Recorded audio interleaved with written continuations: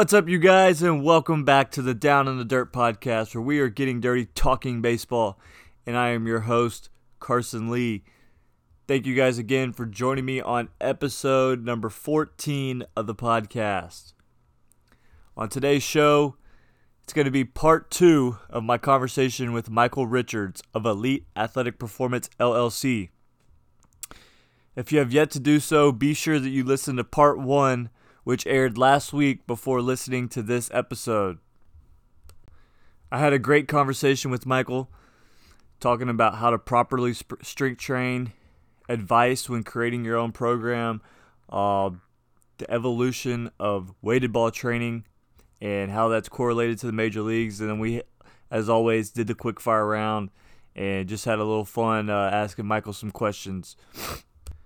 But I hope this episode gives you guys better insight on what it takes to be an athlete at any level, and just the fact that you gotta prioritize getting in the gym and the importance of getting in the gym and being strong and just eating right and being able to take care of your body.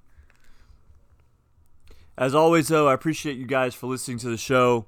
So while you're here, it'd be greatly appreciated if you could rate and review the show on whatever listening platform you're on.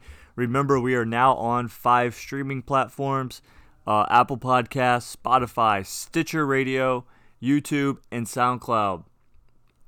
You doing this helps the show grow. It also helps attract sponsors to the show. People see these reviews, they read these reviews, and these have an impact on whether they decide to listen to the show or not.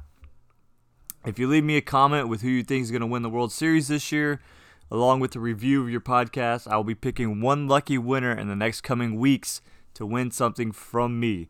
So be sure to do that. I'm looking out for those reviews, and I appreciate everyone that takes the time to leave me a review. It helps me out, and it helps the show out. Be sure to also tag me on social media whenever you're listening to the episode, and share the podcast with your friends if you can. This will allow the podcast to continue to grow and allow more kids access to the information and knowledge I'm trying to provide to help them maximize their careers. Make sure you're subscribed to the podcast so that whenever a new episode releases, you get the notification knowing that it's up.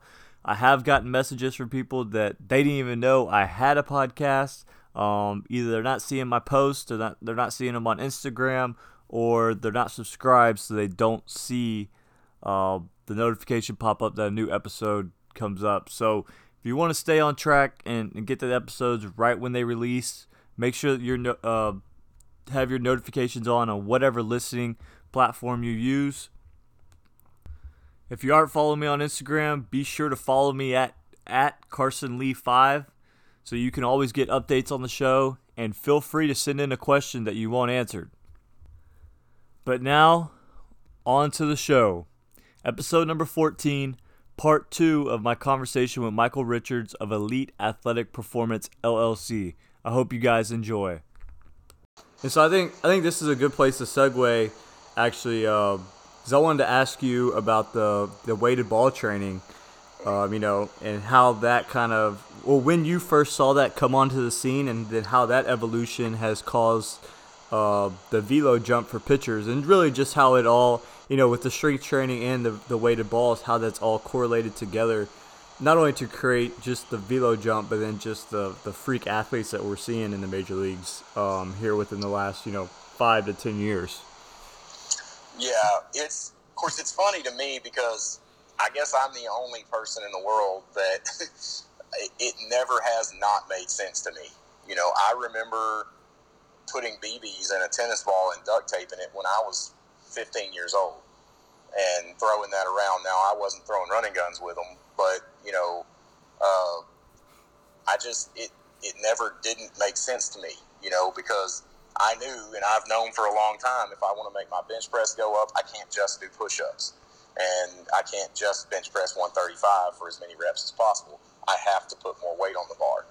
And so I was like, well, yeah, obviously you can't change the weight of the ball we're playing with, but although I do feel like if we did a 7-ounce ball, it would be safer for their arms, but it would really, really hurt when you get hit with it. So, and probably break more bones.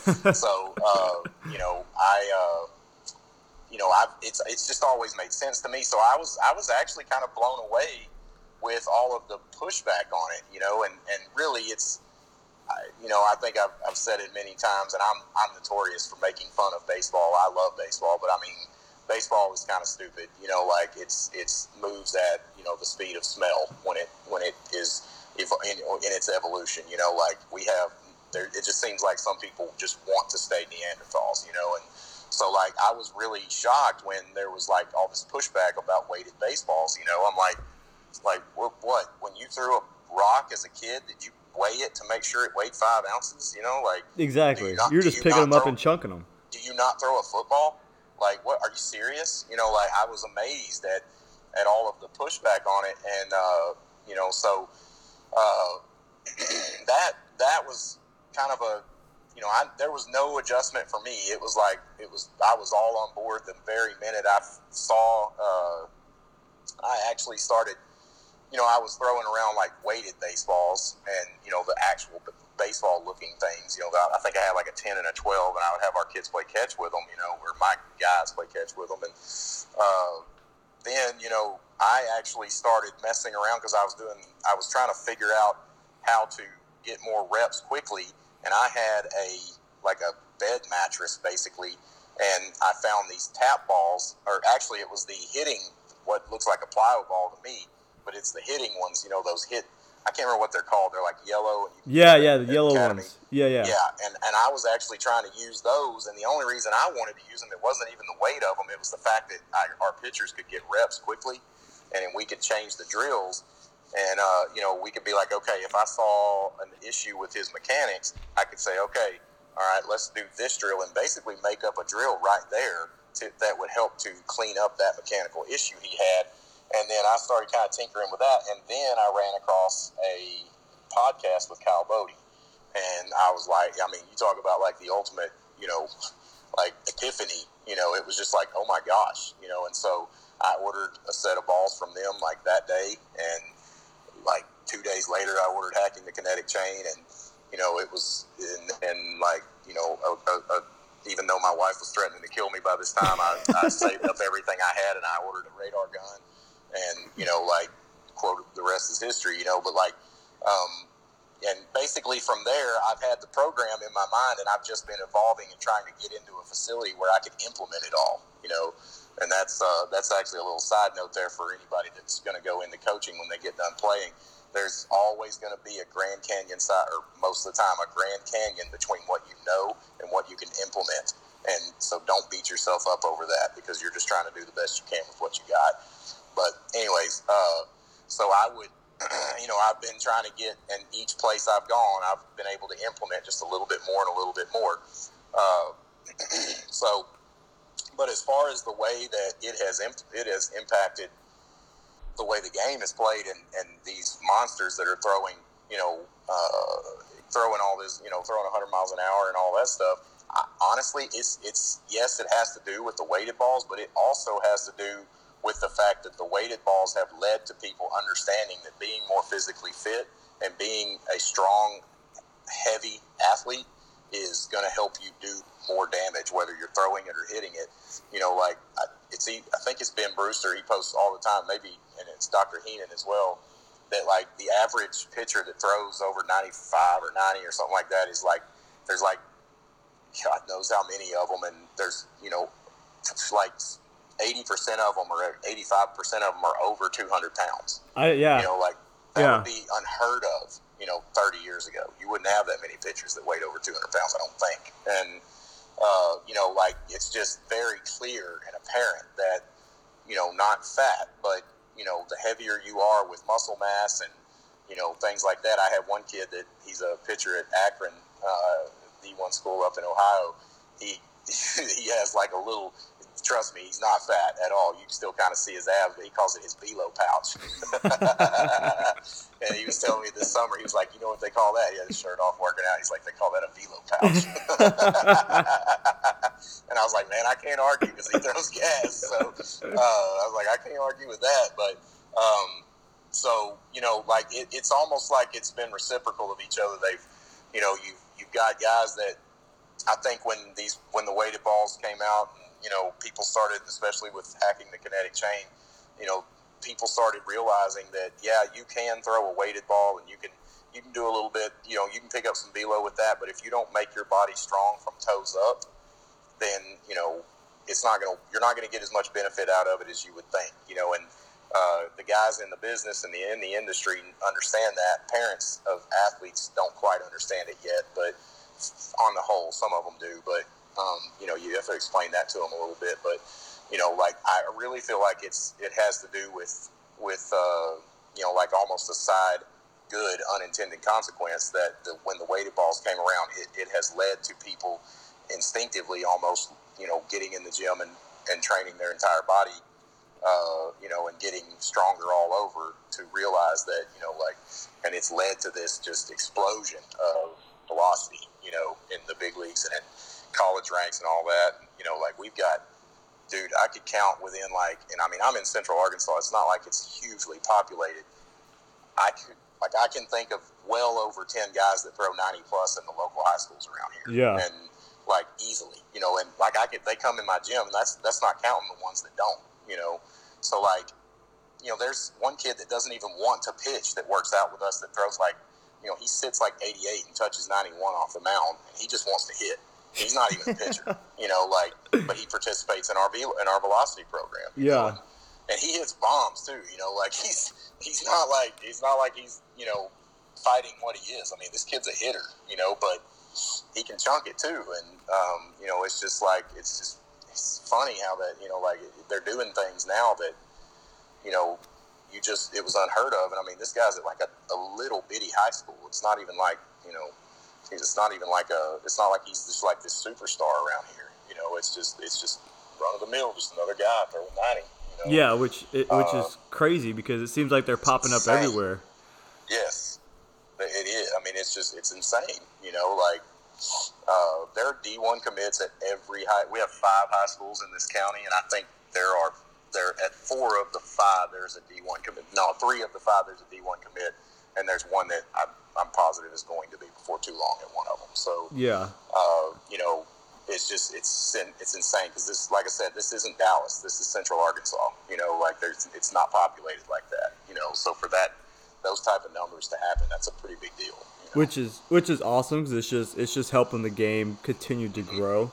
Yes. I know for me personally, I didn't see the weighted ball stuff really come onto the scene or really realize it until back when Trevor Bauer was with the Diamondbacks and he was doing all that crazy stuff, to warm up before a game, long tossing, foul pole to foul pole, the crazy, I freaking love him. Crazy band stuff. And, at that time, I think I was probably maybe about a senior in high school or a freshman in college. And I know I mentioned this to you yesterday, but I worked out with Heidi Johnson here in Houston at the Metal Chapter.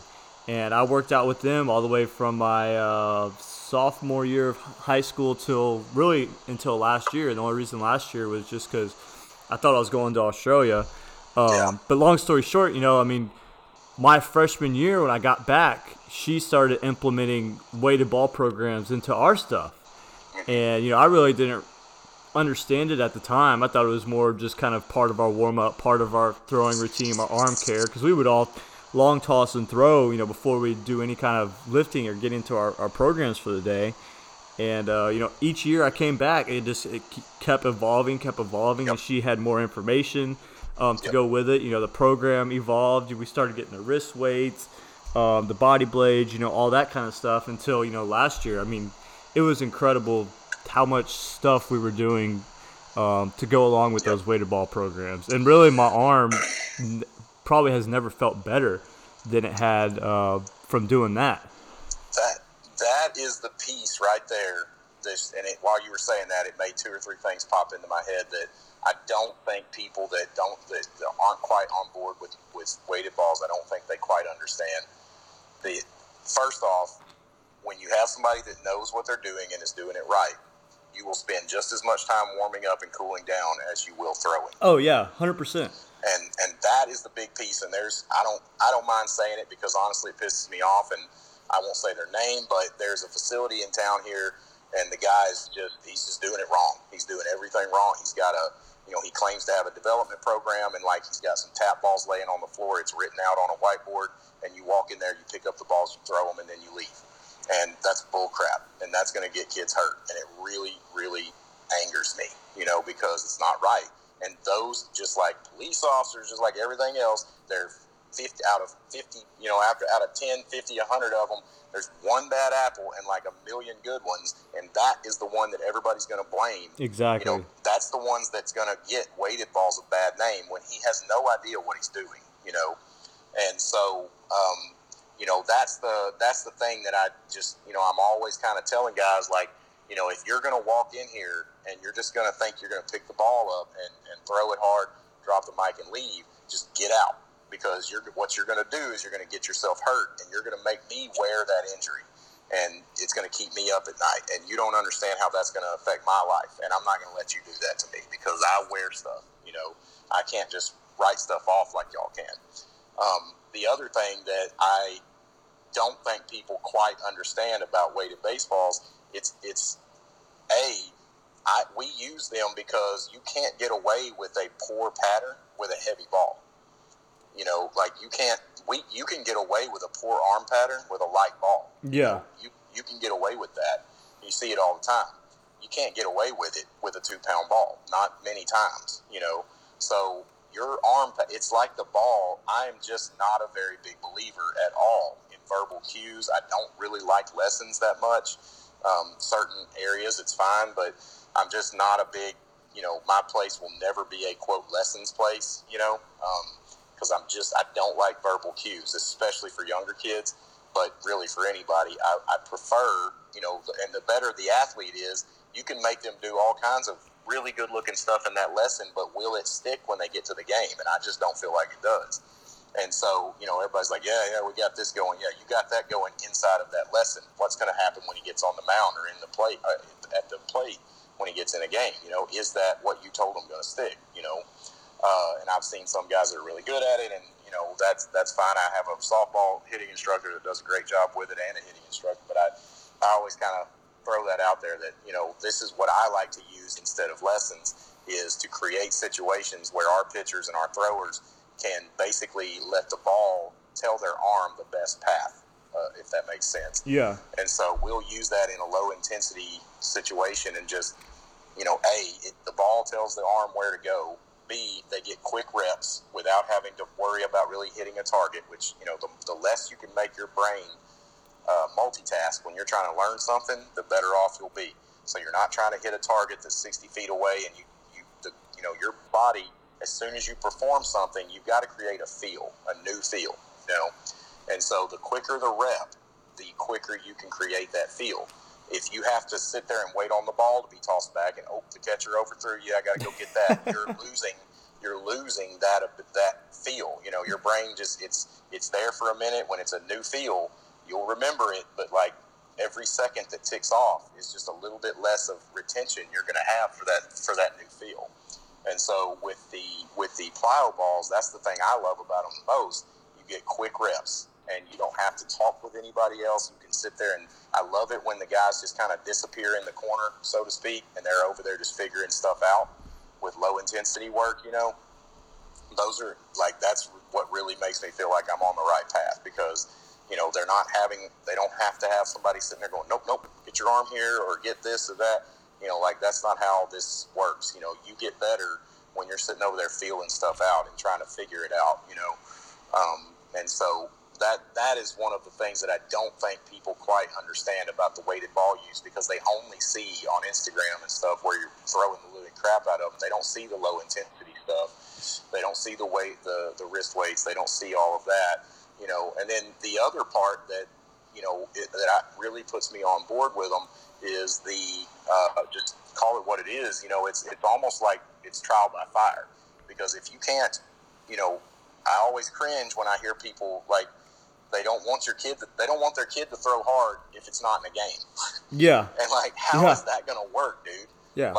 We can't, it's a microcosm for not to go old man or anything, but we try to remove stress from our kids' lives, and then we don't understand when the kid hits some stress that we can't control. We don't understand when they have a meltdown.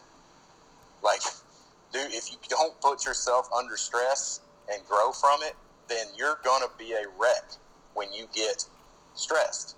And it's the same thing with an arm. Like if I put somebody on our Instagram page of a kid throwing hard to a radar gun, Grandma and Uncle Ned and all of them are going to lose it about him throwing his arm out, quote unquote.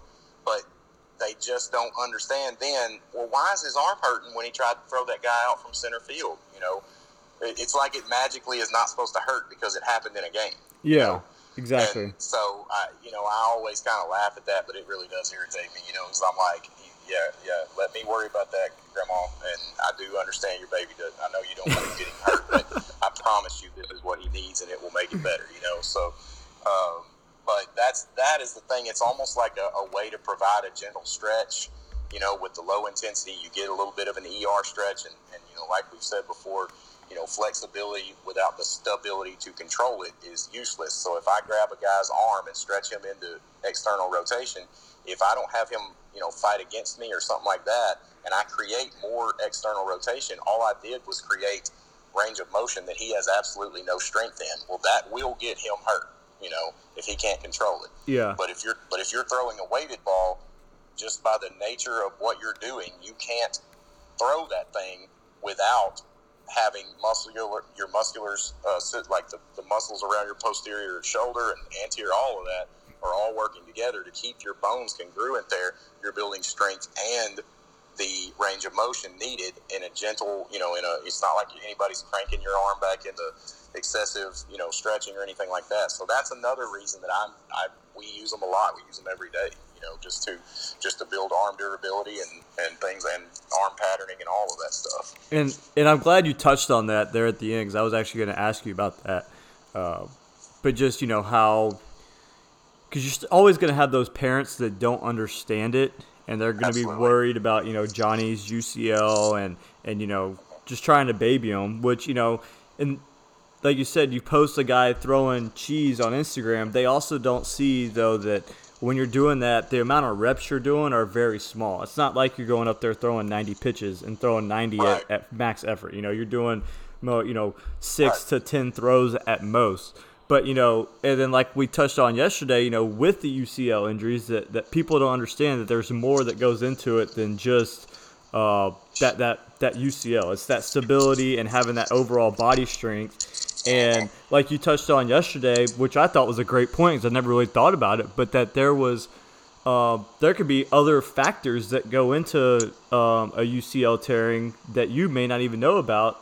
And instead of just blaming it on the weighted balls, that maybe you didn't do your warm up, or maybe you didn't do your cool down, or maybe you're not going 110% in the weight room and your strength is lacking, and then therefore your body isn't able to keep up with the weighted balls. So I'm glad you touched on that. I can't really deal with the, and like I said, I touched on this yesterday, but there's one particular person that kind of fear mongers people. I was okay with it until I saw his sponsored ads on like Instagram and Facebook, literally and it had a picture of a person in surgery, and you could see the arm sticking out, and they were operating on it, and it literally said the science is out, weighted balls cause injury. And he was citing a study made by ASMI, and there is one sentence in there, I can't remember the exact sentence, but it basically says it may cause injury or something like that. It also says that they're pretty sure it increases performance. And I read that study and I was like, wow, this is completely useless, because and I mean ASMI does great work, but they didn't tell you what the warm up was. They didn't tell you if the kid lifts. They didn't tell you if he did any cool down. For all I know, he picked up that 6-ounce ball, the 9-ounce or 11-ounce ball. He let it freaking rip and he walked out. And you can't do that ever. Like, it just, not one single time can that happen. So like, if I don't know what their warm up and cool down protocol is, as far as I'm concerned, there's no sense in even messing with it, because they're not going to last long.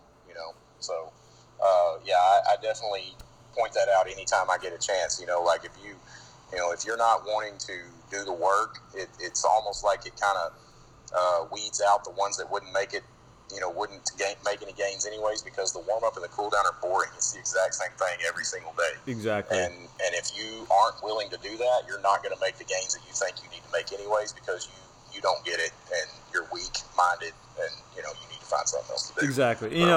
I want to make the comment. I have two more questions for you, but I want to make the comment that I made yesterday, but just about that.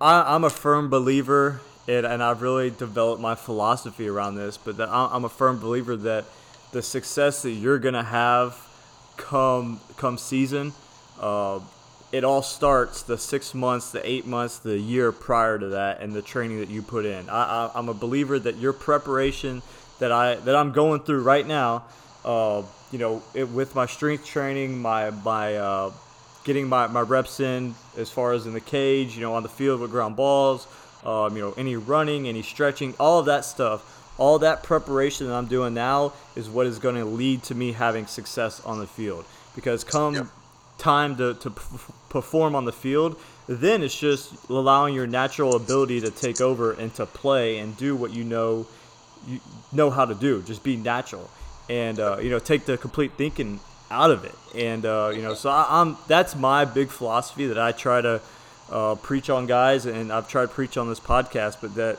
your preparation starts now. If you want to have success come May, June, July, and you want to get a college scholarship, you want to get drafted or whatever, that is happening now in the weight room and in the work you put in.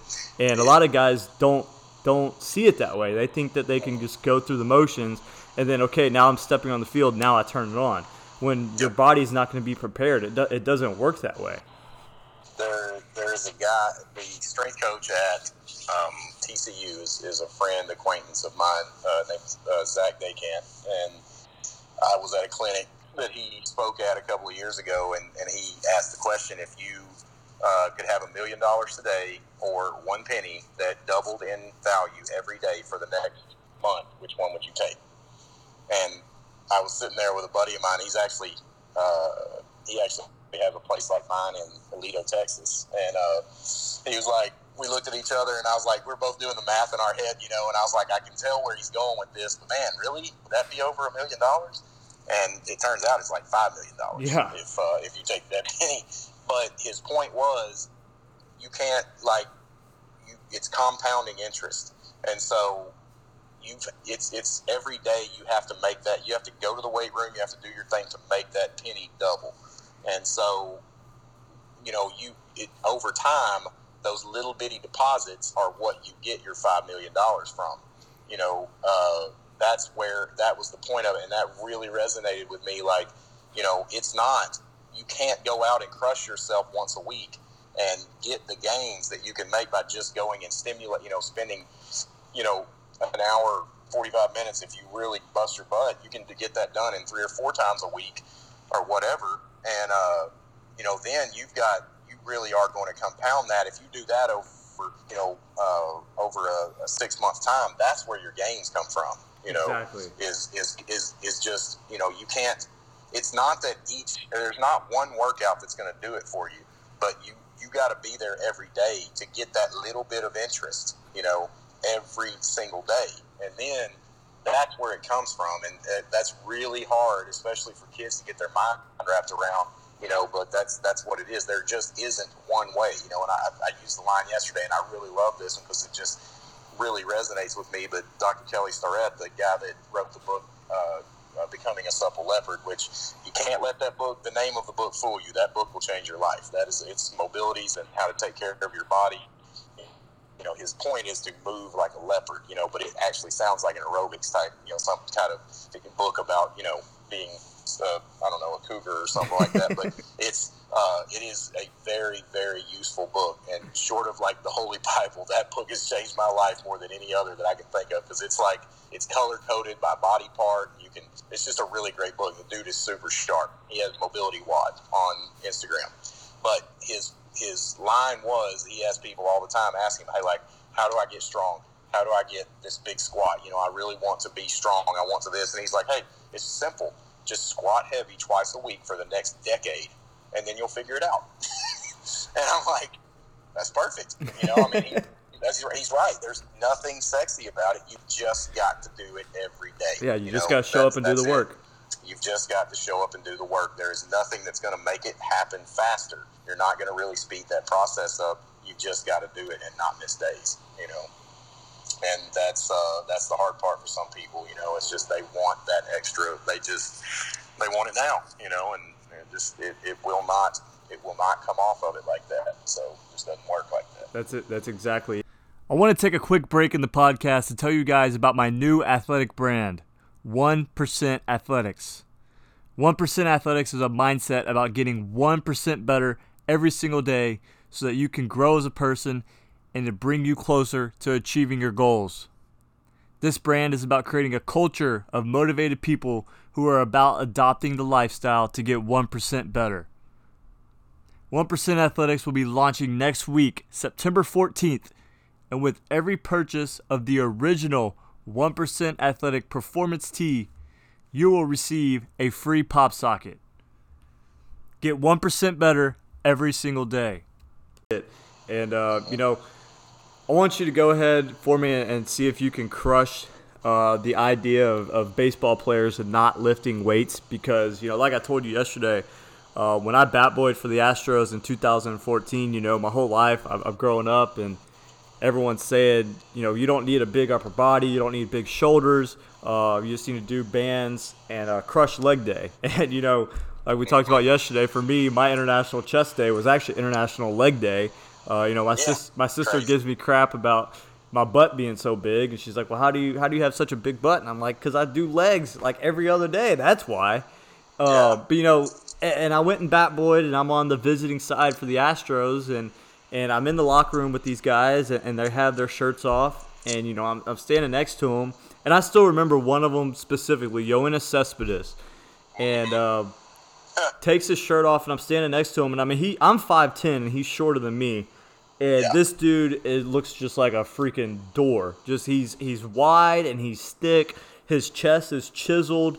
His shoulders are chiseled. Yeah, just absolutely massive. And it changed my whole perspective that, okay, if these guys are performing at the highest level every night in the major leagues, and their chest and their shoulders are that big, they're obviously doing something right. So I need to start training like a major leaguer the same way and start building up my upper body strength as well. So can you go ahead and just crush that belief about baseball players not needing to lift weights, but then also can you touch on how young you can be before you start lifting weights, but then also just getting in a workout program to start building that foundation? Yeah. Well, first off, I just want to point out that, our T-shirt for our gym, it doesn't say do bands and, hit line drives. It says get jacked, throw gas, hit dingers. And that is, that's the order of things. Like, you can't be kind of jacked. It doesn't say get kind of jacked and do bands and bunt.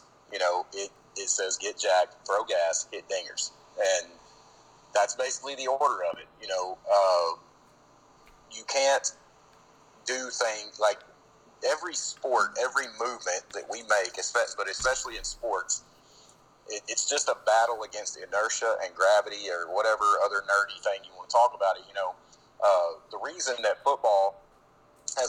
nobody has ever argued that football players need to be in the weight room because sensationalism, our eyeballs see two human beings, gladiators, banging into each other. So clearly they need to be strong all over, from their hairline to their toes. And nobody's ever argued with that. Well, since there aren't two people colliding unless something goes wrong in baseball, and then, because of the rotational aspect of it and things like that between throwing and your torso and all that, we just kind of got into this belief that guys could get tight because, for the longest time, going back to what we were talking about earlier, we saw bodybuilders, and that was really the only people we saw that had barbells in their hands.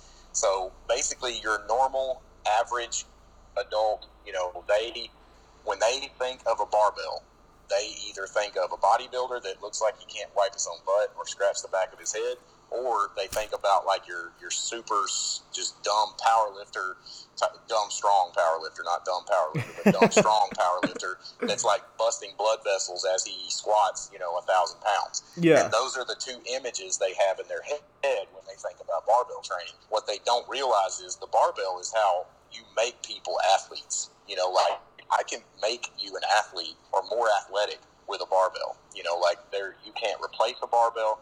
The more we try to replace it, the more we prove how important it is. With all these stupid contraptions that people come up with, it's just you're not going to get away from it. But I do understand, that people were worried about, athletes getting tight. I mean, you look at like a bodybuilder, it doesn't look like they could throw a ball. It doesn't look like they could, or swing, without being stiff. And the best guys to hit the ball didn't look stiff when they hit. So obviously, you didn't want your players looking like that. Well, what most people don't understand is it takes a lot of time, a lot of food, and a lot of drugs usually to make a person look like that. You can't, and like the CrossFit athletes, well, those people work out like 7 times a day, and I'm not joking. I mean, they do, and so they basically will do a WOD or a workout, and because honestly, as a general fitness person, I mean, I'm not an athlete anymore. CrossFit actually intrigues me. I actually kind of I don't poo-poo it like most people. I don't think it's not a good idea for athletes, but I love it for me personally, and I'm always interested in the games. But like those people, literally their lives, they will go in, they will work out, then they have some type of therapist to do some soft tissue work, they'll recover, and then they'll get right back up and go work out again. And then they'll eat and they'll work out, they'll recover, they'll eat, they'll work out and recover. And they do that at least 5-6 times a day.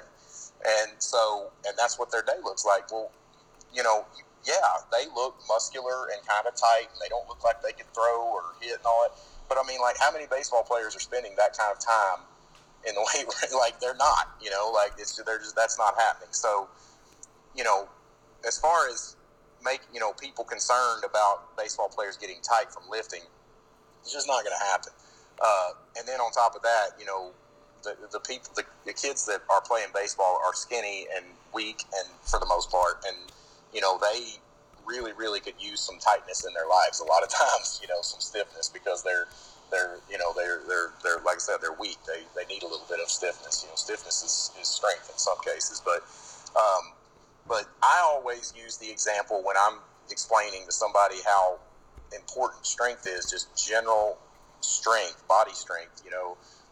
The easiest example, just to make people kind of see it, an analogy, is if you take a kid or anybody, like if you imagine the swing, a bat being swung, the athlete's hitting the ball. If you slow that movement down right there, like right at the point of contact between the bat and the ball, when that ball hits the bat, there is basically like a fraction of a nanosecond there that like there's basically like a lightning bolt of energy shooting through that bat and going into the body, and it is essentially looking for weak links. Exactly.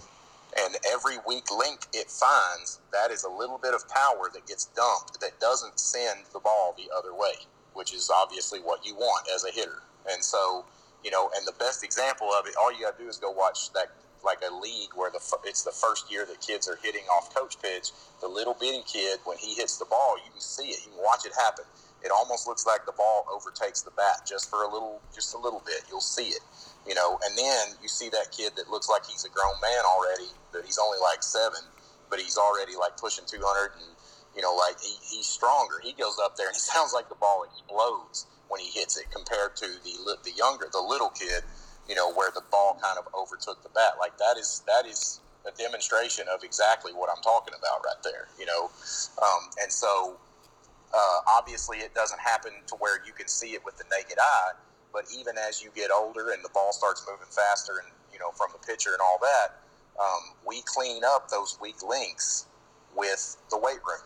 Like with deadlifts and squats and and upper body work, and so you have to have general strength all the way down to your toes, because that's what's in contact with the ground. To be able to counteract that and send the ball the other way and do damage as a hitter. It's the exact same thing when you're throwing. It's just harder to imagine, but it's at release point, the more weak links you have in your body when you begin your movement towards the plate, Those movements are dumping. It's a velo dump. It's a velocity dump. So the more weak links you have in your body, the less umps you're able to put behind the ball, basically. And so we clean that up, like I said, with the weight room. Now, the ones that really annoy me are the one like the lower body work, heavy work with your lower body, and then like nothing for your upper body. That is always amazed me because if you have a coach or somebody who is planning to do that, they'll tell you, well, you're driving with your lower body and you create all your power with your lower body. And, I still feel like there's more to learn about that. We'll put it that way. And so, it's not all in your back leg. Some people it is, but, not everybody. But if that is the case, if you create most of your power, which a lot of big leaguers, I've read about guys that can throw like 60, 65% of their max velo when they're on their knees. So obviously there's more to the equation than we think. But regardless, that's another time. But, if you are training your lower body and making it as strong as possible because, quote, it's the generator, it's what creates all this power. Well, the ball is still thrown from your fingertips, which is on the upper part of your body. And so you need to be able to transfer power from your lower body up through your fingertips where the ball comes out if you're throwing it, or your fingertips where the bat is in your hand. And so what is going to happen is, I've used the example before, like if your legs are the generator, you could have a generator big enough to power Las Vegas. But if you don't have the wires that are big enough to carry that power to all the light bulbs, your generator is useless. Yeah. And so, and your upper body, unfortunately, has to act as the wires between the generator and the light bulbs, And so if you don't have a strong upper body that is equally as strong as your lower body, you're dumping all kinds of power, just like we were talking about the weak links, and you can look at it like that too. When the ball hits the bat, it's that weak link right there in your chest and your upper body, and all that you created by not training your upper body. It's all getting exposed every single time, So and that's from a performance standpoint. That's not even looking at injuries, the potential injuries of your body not being strong enough to keep your joints congruent, So there's a lot there to unpack, but that's like you're not going to get away, especially in this day and age, you're not going to get away with not strength training because your competition is. And, we figured it out that you can't get away with it. And, so I'll put it this way, if you think you can, if you think you're that good, then go ahead and be my guest. But I really don't think it's not going to work that well for you. So. And then, as far as kids starting to work out, yeah. Can you, because, like we talked about yesterday, it's all just about creating that foundation for them to start building that strength and creating the range of motion. I think that was the big word that we used was range of motion. Yeah, and being able to control that range of motion, that's the thing. It's kind of sad to me because everybody's okay with kids going out and doing all kinds of, skills and drills. That term probably annoys me more than any other term on earth. Skills and drills. People want skills and drills because it's safe. It feels safe. They want their kids to do stuff that looks like baseball. They don't want their kids to train. There is actually a guy, I wish I could remember his name, but he basically, talks about how it's absolutely it's preposterous that we are okay with our kids like jumping out of trees and, basically running and jumping and all this other stuff. But then we freak out when we want to put like a barbell in their hand because, there's like 4 times, 5 times the force of your body weight when you hit the ground if you jump off of something that's like 4 feet off the ground. You know? So, and kids, like the whole point in all of this, really, when you boil it down to like it's bare nuts and bolts, in God's grand design with our bodies, He basically meant for our muscles to be movable casts, like a cast system for our bones, and everybody just skips right over that and goes to performance, and not thinking about the fact that, yes, he didn't care if we were able to throw a baseball 100 miles an hour, but, that he was really more thinking about us us being able to throw a spear or something, I guess. But, like, he gave us the ability to throw and hunt and things like that. And, but what people are kind of skipping over is, kids aren't strong enough to control those everyday, quote unquote, kids being kids movements. Like, they're not really strong enough to keep those things in place when you start putting more and more, the boxes get higher, they play too many games and all that stuff. The whole point of this is to be able to keep their joints, like, congruent. That's the word that I always use, congruent. Like, we want to keep their joints in place. And that is literally what the weight room does for you.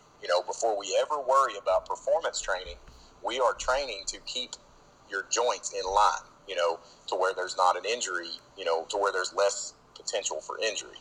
So to put a kid, to be worried about a kid, going in and picking up a hex bar and farmer walking with it or something like that, like, is absolutely insane. Like, to be okay with him doing, normal things like I said, jumping off trees, even jumping boxes and speed and agility ladders and all this fast moving stuff, when he or she is not able to control their bones and joints, is pretty crazy. But I mean, it happens every day. So you got, when kids are growing up or when they're young, like we were talking about earlier with an athlete being weak. I mean, kids are weak, they're young.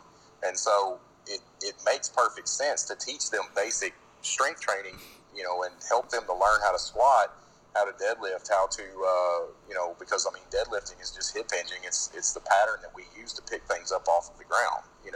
That's all it is. It's not like this. It's not like everybody's trying to be a power lifter. You're just getting strong enough to not blow your back out when you bend over to pick up a bag of dog food,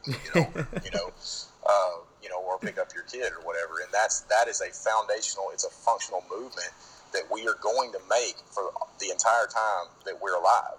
And so, to be afraid to load them gently, I'm not talking about taking an 8-year-old and doing 1-rep maxes with their eyeballs and veins popping out, but like to be scared to teach them how to move like that is just, it's insane, and plus on top of that, I mean, the whole growth plate, stunt your growth thing was blown out of the water like 15 years ago, was completely destroyed. So, there is no truth whatsoever to kids being like stunning their growth when they lift. It's just not happening, and so there's no need in worrying about that. And,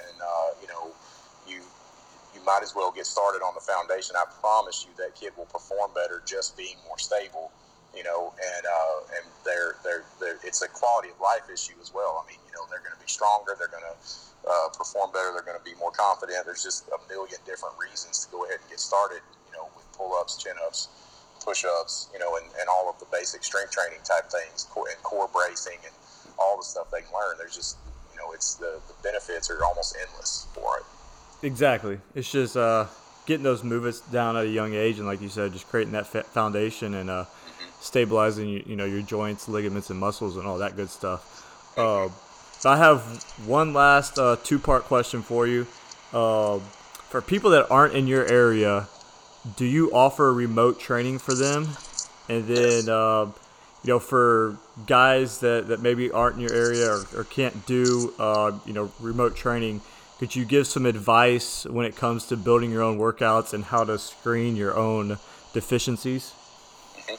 Yeah, so we do have remote athletes, and we train them all over. Basically do it through Google Docs and Google Sheets. And so we have a system for that, and it's I'm really happy with it. The way we probably got about 50 or 60 remote athletes, and we can, if you want to talk to us about that, we basically all do a program design for you.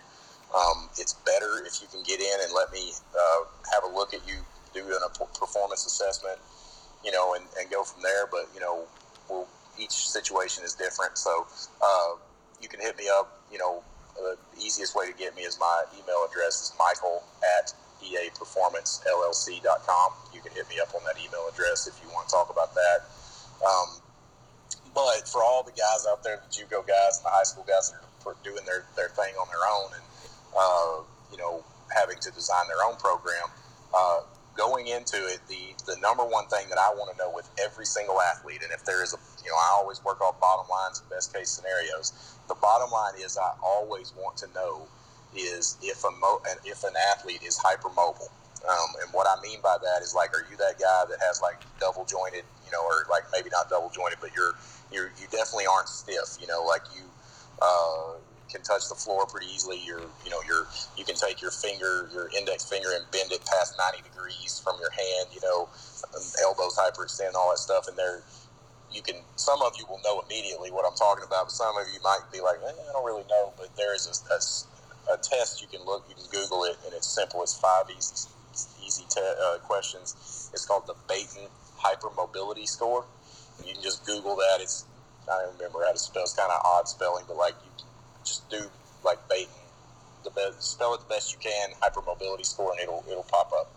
And the scientific term for it is called congenital laxity. But basically, what it means is your joints they just don't stay. They're not stiff. Like all of your joints kind of wiggle, almost like a loose tooth. And so, if you do determine that you are a hypermobile or even maybe semi-hypermobile, your program, you don't need to be pushed into any like extreme ranges of motion, no stretching. Like you're done stretching if you are a hypermobile athlete, because you can actually like cause some pretty severe detriment to your career, because your joints already are stretched. You're already loose. Why do you need to stretch? You don't need to stretch them more. You have ranges of motion that are already pretty extreme. And so you don't need to be cranking those things into even more excessive range of motion. What you have to do is start creating stability in those ranges of motion.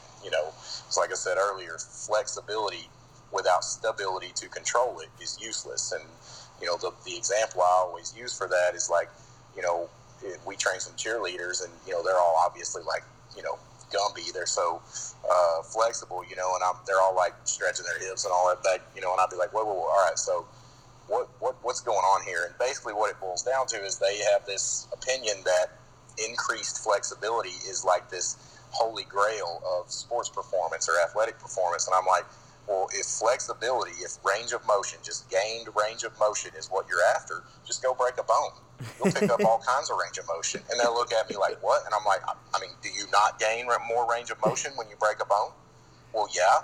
I'm like, well, okay. And it's like, what did you say? And I'm like, okay, that's my point. You can't control it. So stretching, all of this static stretching, with like static stretching, like sitting still and just pulling a joint, cranking, all you're doing is creating range of motion that you can't control. And so we don't need that. It's like a rubber band that's stretched out too far. You can't really perform with that. And so if you determine that you are a hypermobile athlete, lose the stretching, build in a lot more foam rolling. And I really like single leg stability drills during your warm up, some lateral hops where you have a little 1 second pause when you hit the ground, to really help stick that landing, and, things like that. Anything that helps to build, anything that's not pulling you into like a really flexed position, but more like where you're practicing your balance or your stability, that's going to be the type of stuff that you want to use for your warm up. Now, if you know for a fact that you're stiff and like, you're one of those people that's like you throw like a 2x4 with arms, you need just your basic mobility. Like, you can look up Mobility WOD, which is Kelly Starrett, the guy that wrote the book I was talking about. You can look on our Instagram page or whatever with, there's all kinds of mobility drills and dynamic warm-ups, which you've all done. If you play sports, you've done a dynamic warm-up of some sort, you know what I'm talking about. Then you just need basically a moving warm-up, and that's what you're going to do. Your strength training is not going to look that much different, at least if you have it with me. It's not necessarily going to look that much different, other than we might determine that maybe, hex bar deadlifts aren't best for you. We'll stick with a sumo, or maybe you box squat, or if you've had a shoulder injury, we'll change up how you bench press or how you press. But that's later on down the road. As far as just general strength training, there's not going to be a whole lot of difference regardless, because you all kind of need the same things. Where I really there's a lot of difference in how I approach things is in the warm up and the cool down, and then obviously a throwing program if there is one. But figure that out, and then go from there with your if you haven't been in the weight room much, you don't need all of this crazy. Like it does not have to be. It may get a little boring, but like, dude, you just need to squat and deadlift twice a week. Try to add a 2.5 pound plate to the bar every week. You can roll with 5 sets of 5 on for almost everything, and just try to add weight each week. And when you stop being able to do that, that's when you can start getting a little more fancy with your programming. But like up until then, just keep adding weight to the bar, and you can mix it up a little bit with just you got to have some reverse lunges in there with a barbell. You need to have some type of pressing with your upper body, and you need to have a ton of rowing, like like a row, like a lawnmower dumbbell row, and then chin ups. You need to be pulling weight towards you more than you're pushing it away from you, and then that's how you need to build your program. Just have 2 upper body days and 2 lower body days each week, and then maybe a recovery day in between. Get some sprints. And kind of go from there. So just don't get too carried away with making it crazy right off the bat. And then if you have been lifting and you consider yourself a strong person, then you do need to probably get in with somebody qualified. Try to get in touch with me or somebody that can help you design things, because then that's when you're going to really need to get into your, like your conjugated lifting methods and things like that, to where you can continue to make gains. Because the more trained you get, the harder it is to make gains. The farther away you are from your ceiling, the easier it is to make gains. Awesome. Good deal. I know that's going to help out a lot of guys that maybe be unsure what to do in the weight room. Just, like you said, just focusing on those main compound lifts, with your leg. Questions, and then the quick fire round, and then we'll be done with this episode. So this first one comes from Wacko._24. He's just asking, what's a good diet to stand by during the off season if you want to get stronger? If you want to get stronger, cow. You need to eat a lot of cow. You need to have protein and carbs at every meal. Obviously, if you like to get stronger and you're not really necessarily trying to gain body weight, you need to, like I said, just stick with the meats and carbs. Lots of sweet potatoes. I hate cooking, but I have to. I meal prep every week. Like I said earlier, hit me up on Instagram and I'll share. I'm an open book. I'll share anything with you. You've got to, don't get too carried away with, you don't need to be eating from a gas station, but it's not a big deal if you go get a hamburger, you eat bread and all that. You'll be older one of these days and you'll need to watch all that then. Don't do it now, So if you want to go get a hamburger, skip the fries and get 2 hamburgers. If you're going to a fast food, I live in the real world. Teenagers and kids, you eat fast food. I think it's gross, but if you go to McDonald's or something, get 2 or 3 hamburgers. Don't get French fries. And then that way you'll get your protein and your carbs. But when you can, try to get 3 good meals a day and 2 snacks. Now if you're a hard gainer and you need to gain 30 pounds, you need to be eating 6-7 times a day, and that needs to be about 3 meals with 2 or 3 snacks, pretty good sized snacks, beef jerky and peanuts and almonds and, carbohydrates, stuff like that. If you're a hard gainer, dude, get a Snickers. I don't care. You just got to get calories every 3 hours, somehow or another. You just can't be going 7-8 hours without eating. And I know that sounds absolutely insane to you. And because if it didn't, you wouldn't be a hard gainer. You wouldn't be skinny. So, but you're just going to have to get your mind wrapped around that and set an alarm in your phone and get that, just get it taken care of, because you're not going to gain weight without it. I actually heard Nick Saban say one time, guys, that the air don't have calories. You got to eat. You got to eat every 3 hours if you're going to gain it. So, But other than that, like chicken, if you get tired of chicken breasts, get some chicken thighs. Just you've got to experiment and find things that you can eat that you will go eat and not get tired of, and just stick the course, man. Just keep eating. And then the second question from Instagram is from Midnight Moose. I freaking love this kid. You'd love him too. He is the definition of an absolute grinder. Freaking, oh man, I love watching his Instagram. But he says, what's a good foundation for a arm care routine? A good foundation for an arm care routine obviously begins in the weight room, which it sounds like you're already doing. I personally feel like if I had to take one thing out of our routine and that was the only thing I could use for the rest of my days as training athletes, it would be wrist weights. I personally feel like that is the one that I could not live without if I was trying to train our athletes to the best of my ability with one tool. They're very versatile, and I love the fact that they, when you throw a ball, the damage is done at ball release, and basically what is happening is your bones are trying to fly out of place. They're trying to get, again, non-congruent. They're trying to get out of place. And you have to be strong enough to be able to keep them in place. And for the longest time, I was actually looking for an implement that I could use that would attach to the person's throwing arm to where they could go through their literally, like throw, but the ball wouldn't come out, and it would help them to build the posterior portion of their shoulder, the backside, right?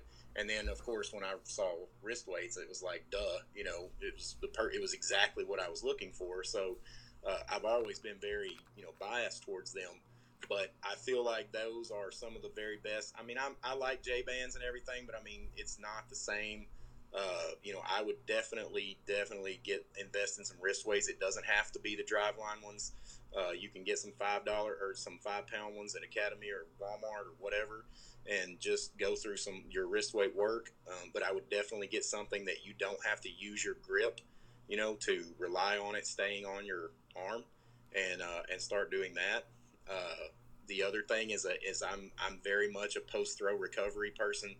And I don't feel like that you have to complete your post throw recovery after throwing like 7 innings or whatever, a big pitch count. But as far as when you're training and in a throwing scenario when you're training, I'm a very big believer in post throw recovery, and rebounders are my go-to for that. You've got your 2-pound ball or 5-pound ball or both, and you've got a trampoline, and you are bouncing it up and catching it. You can watch people do that on YouTube if you're not familiar with it, but those and just some straight up upward tosses, I'm a very big believer in reverse throws as well. So any of those, whatever, really what this stuff boils down to when you're trying to build a program for yourself as far as arm care goes is what tools do you have that you can implement? You may not have a place to throw a 2-pound ball to every single day, without busting up the sheetrock in your mom and dad's house or your house or whatever, so obviously, that might be out for you, but you could do your wrist weights. So, it's like, I always tell the guys, like, the way I work is off of bottom lines and best case scenarios. And we basically are trying to always strive to get to the best case scenario, knowing that we might not reach it that much. And we're trying to stay as far away from the bottom line as possible, knowing that our butts are going to scrape it every now and then. So I would say your bottom line would be, reverse throws, the foundation, like you were asking, is going to be like reverse throws or the wrist weights, whatever you can implement and do easily each day. And then, basically, you can look at the rest of the routine that is, recommended, that I recommend. I have it. I'll share it with you. You probably are familiar with Drivelines. Ours is very similar. And I don't ever claim to have invented it. I basically took Drivelines program and I built it out to where it would work in my gym, to where I could implement it.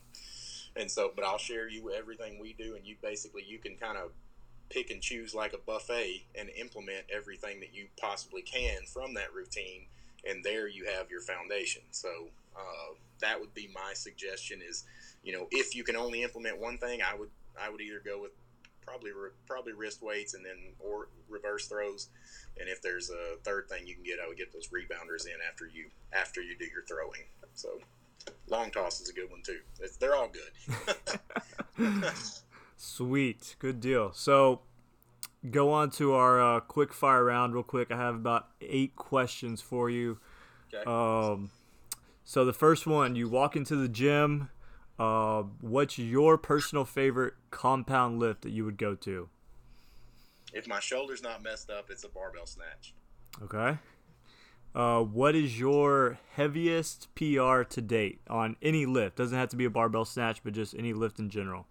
I actually set my new PR for hex bar deadlift last Friday. It was 515. Wow.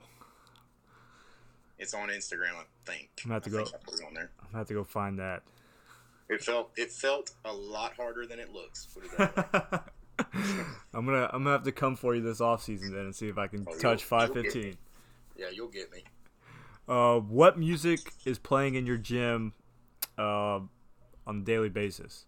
This is gonna shock you, but we listen to rap almost exclusively. I was definitely not expecting that.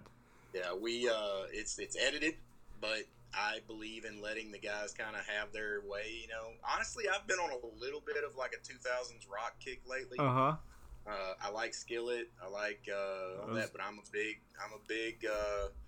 Moneybagg Yo guy. I love Young Jeezy. I've always been a rap person since I've listened to rap my entire life. I hid from it when in my 20s. Then when I hit my 30s, I was like, you know what? I don't care anymore, and I didn't hide it. So, yeah, I love rap. I listen to it a lot. Drake is playing a lot. Dude, that's a good one. I could go with some Drake. Yeah, but like I said, I do make sure that it's edited, you know. But other than that, yeah, I love Rick Ross. Lil Wayne stuff's good, you know. See, that's the kind of rap I like. Drake, Rick Ross, Lil Wayne. Mm-hmm. Oh yeah, the new school stuff. I can't deal with the new school stuff. Yeah, Moneybagg's good though, man. You need to check. I'll check that out. See what it's like. Oh, he's good. Yeah. All right. A PG-13 version of MFK. So this will be marry, date, and then break up with. We'll go with that.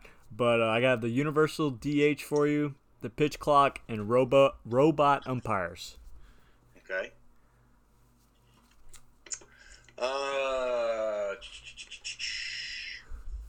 Name the list again. Tell me one more time.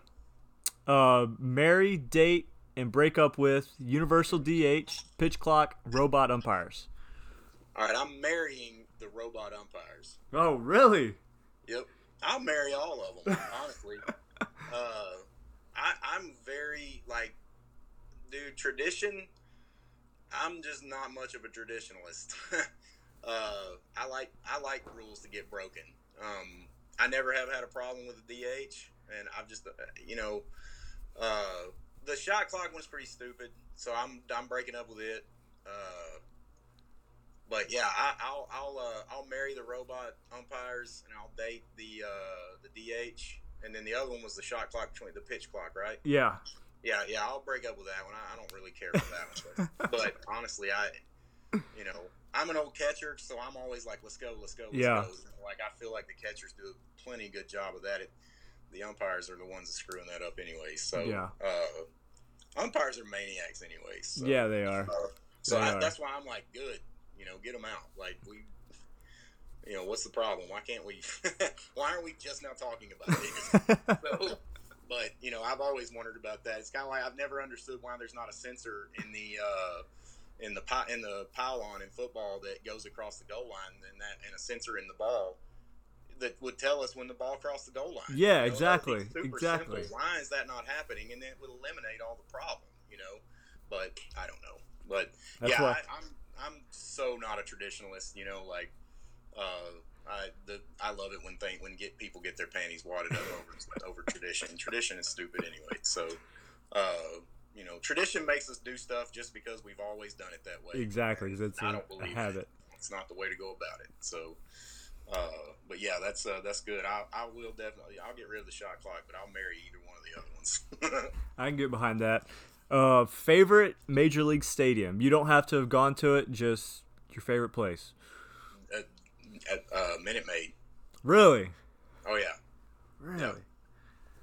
That's a cool place, man. The train and See, to me, it doesn't feel like a baseball stadium. I don't know. It's that may be the best part about it. I don't know. maybe because I've gone there my whole life. I don't know. Probably. You know, I'm here in Arkansas, and the Razorbacks go down there and play about every other year. Like Yeah. the guys, in fact, they love it. You know, and we've had several guys on that played for Arkansas, and they're like, man, that place is freaking awesome. You Yeah. know? So that's the one. I'm not a big traveler. I'm a homebody, but that's like the one stadium I want to go to one of these days. Well, you have to let me know whenever you come down here. Oh, I definitely will, no doubt. So, if you could play for anyone in the major leagues, what team would it be? I would play for Houston. Absolutely. There you go. Like, Get to play in the stadium every day. Yeah, no question. The way they're doing things, the way that they're, you know, pushing the envelope with data, and you know, like they're crushing people. You know, like the way, and you know, there are to this day major league teams that will intercept a set of weighted balls that you've ordered. You know, they'll intercept your mail. Oh yeah. You know, like that's absolutely ridiculous. You know, so for Houston to be doing that, and like I just said, anytime somebody gets their panties wadded up over new things, I'm on board with the person that's doing getting everybody's panties wadded up. So that's what's going on in Houston, and I love it. You know, they're turning baseball upside down on its head, and I love watching it. So with all the data collection and everything, you know, there's all kinds of rumors floating around that they've got that they've got Edgertronics like 20 in each in the stadium hidden, and you know, like they're collecting all this, you know, and it's funny because people accuse them of cheating and all that stuff when really all they're doing is like, you know, data collection. Yeah, you know? just And crunching numbers. They're watching the other people's athletes move, the other team's athletes move, and then they can, you know when they want to. They see something they can work with out of another team. You know, that's their trade deadlines are awesome. They do, you know, they make great moves. Everything is just done at a high level, you know, and so it's just really awesome to watch. Last one. If you could go back in baseball history to one moment, what would it be? To watch it live. Man, that's a good one. Probably Randy Johnson hitting that bird. Oh yes, yes. You know, I played at that stadium 2 years ago. That's I played there for 4th of July. That place is pretty sweet. Yep, Keno Ballpark in Tucson, Arizona. My mind always goes to like, how is that statistically possible? Yeah, You that's insane. that is like getting hit by lightning, mauled by a bear, winning the lottery, and eaten by a shark, all in the same 10 minutes. And hitting the lottery. Yeah, all in the same 10 minutes. Like that's impossible, you know. So other than that, I for some reason I'm always intrigued with Kirk Gibson's home run. You know, like that was a big deal. That was just really cool to, you know, for him to come out and limp and you know, hit that bomb in the World Series. You know, but still, I think I would want to go see Randy Johnson hit that bird. That'd be pretty incredible. I can't even imagine seeing that live. It'd be sick. I've never heard of that one before. That's a first. Yeah, that would be pretty cool. Maybe, I don't know, anything Nolan did too, you know, when he beat up Robin Ventura. So there's a cool story behind that, you know, that Robin didn't want to go out there, you know, like that's a, you know, he had just been traded that day, like within like a day or two before that, and there had been like a clubhouse agreement that the next person he pitched upstairs or inside was going to go charge the mound. Well, Robin had just been traded to that club, you know.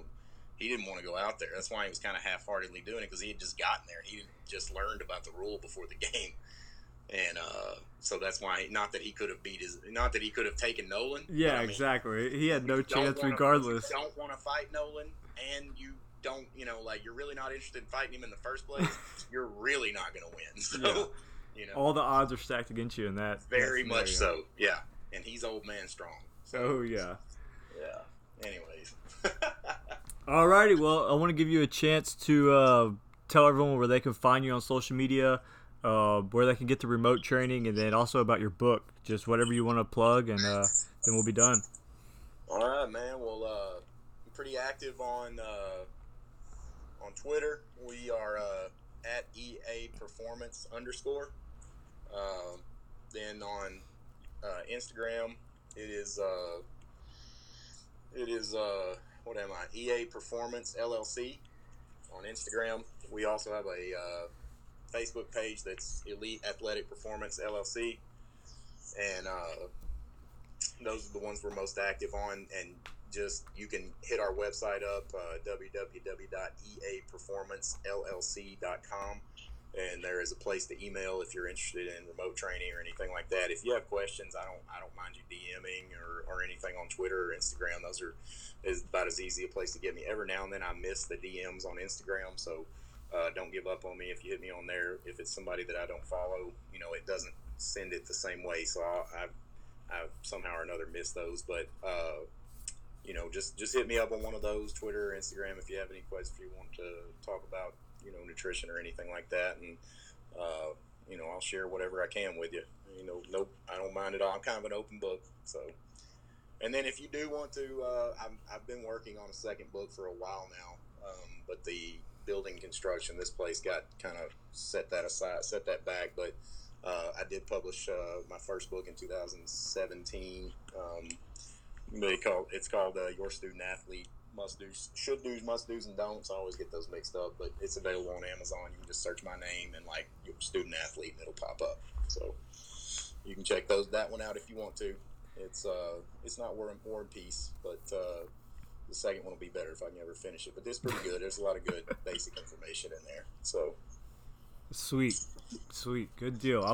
I'll be sure to link all that into the description box so people will be able to find you very easily. And other than that, though, I appreciate you coming on the podcast today. Appreciate it, man. I appreciate it a lot. Appreciate you having me on. Yes, sir. I had a good time. And that's the end of part 2 of my conversation with Michael Richards of Elite Athletic Performance LLC. I hope you guys enjoyed that episode. I know it was a little something different from what we've done in the past. Typically having players on. I'm going to be doing this periodically from time to time, too, getting people from different aspects of the industry on the show. So I appreciate Michael coming on. I appreciate him giving some insight into strength training, what goes in to the madness behind it and setting up a program, and just the overall importance of you guys just getting in the gym to further maximize your career, maximize your abilities. This was a great episode, a lot of knowledge, and I really hope you guys are able to take something from it. But for now, thank you guys for getting dirty with me on the Down in the Dirt podcast. I will see you guys next week.